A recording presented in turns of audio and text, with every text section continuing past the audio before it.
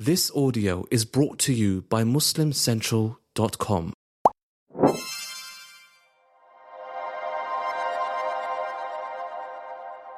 Assalamu alaikum wa rahmatullahi wa barakatuh. Welcome back to the virtues of Dhul Hijjah. So the famous hadith in which the Prophet sallallahu alaihi wasallam, peace be upon him, mentions the best good deeds is one that really gives us a time to reflect and why the best good deeds are the ones that are performed in these 10 days. The Prophet, peace be upon him, said that there is no deed better in the sight of Allah subhanahu wa ta'ala or more greatly rewarded than a good deed that is done in the first 10 days of Dhul Hijjah. And they asked the Prophet sallallahu alaihi wasallam, "Wala al-jihadu fi sabilillah," not even striving in the path of God. He said, "Wala al-jihadu fi sabilillah," not even striving in the path of Allah, unless someone goes out with themselves and with their wealth and they don't come back with anything of it. Now, let's give some context to this.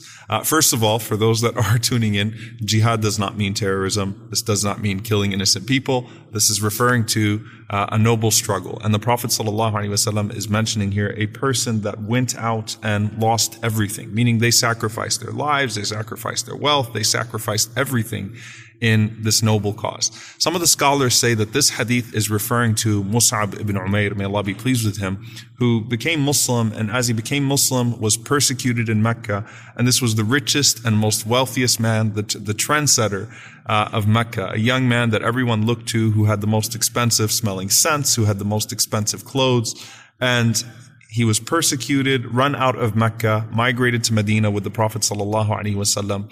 In fact, was the one that introduced Islam to the people of Medina. And then Mus'ab radiallahu ta'ala anhu was killed in the Battle of Uhud, and they could not even find enough cloth to cover Mus'ab's entire body. So this man who literally sacrificed everything, radiallahu ta'ala anhu, and he is the manifestation of this. In another hadith, the Prophet ﷺ was asked about what the best form of struggle is, what the best form of jihad fi sabilillah is, and he mentioned a person who goes out and in the process of this battle loses absolutely everything. So what does this mean for us when we're talking about the 10 days of Dhul Hijjah? Well, the Prophet ﷺ is saying that the good deeds that are done in these 10 days are better than not just al-jihadu fi sabilillah, but what he said in another narration was the best form of al-jihadu fi sabilillah. And in this situation, the Prophet ﷺ is saying that the good deeds of these 10 days surpass the good deeds done in any other 10 days of the year.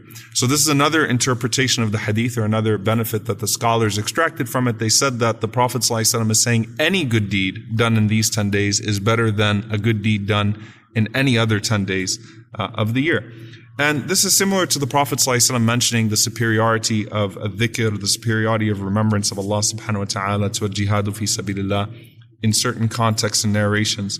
And in another hadith, the Prophet ﷺ was asked what the best deeds are. He mentioned al-imanu billah, to have faith in Allah. And then he was asked then what, and he mentioned the jihadu fi sabilillah. And then he was asked then what, he said al-hajj. So here the Prophet ﷺ is saying that there is a superiority of these good deeds. Any good deed that you do in these 10 days would surpass even the best of good deeds, even at the best of times. And that's really what you start to see with the companions of the Messenger sallallahu alaihi wasallam and the pious predecessors, is that they took these 10 days very, very, very seriously.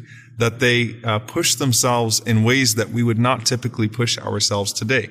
Ramadan kind of creates this feel where everyone is together, everyone is performing all types of things together.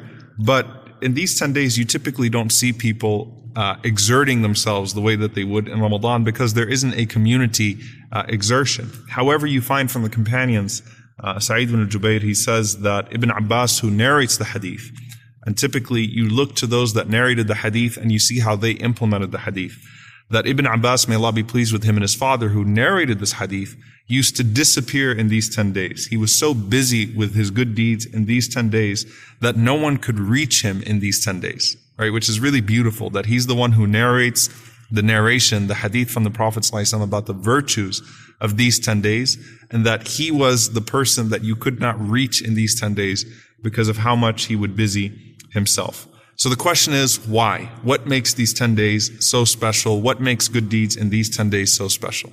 Scholars mention a few reasons. One of them is that they say that أكمل فيها الدين, Allah subhanahu wa ta'ala completed the religion in these 10 days. Where Allah subhanahu wa ta'ala says, اليوم أكملت لكم دينكم, that today I have completed your religion for you, perfected your religion for you. وأتممت عليكم نعمتي, and I have completed my favor upon you and chosen Islam for you as your religion. That because Allah subhanahu wa ta'ala perfected the religion within these 10 days, that in and of itself signifies its virtue. Ibn Hajar, may Allah be pleased with him, he also said that all of the good deeds are combined in these 10 days in a way that they are not in any other time. And so there are, in all of the 5 pillars of Islam, you have an element within these 10 days. You have Hajj, you have the prayer, obviously, you have fasting, you have sadaqah. So you get the shahada, obviously, which is the testimony of the oneness of Allah subhanahu wa ta'ala and following the Messenger sallallahu alaihi wasallam. And then you've got the Hajj, which can't be done any other time. You've got the charity, which is constantly done in these 10 days. You've got the fasting, which is constantly done in these 10 days as well. And so all of the good deeds, all of the pillars of Islam have a manifestation within these 10 days, and you can't find that in any other 10 days of the year. So what do we take from this in these 10 days? Imam Hassan al-Basri rahimahullah was asked, what are the best things that we can do in these 10 days? He said the first thing is don't lose your obligations.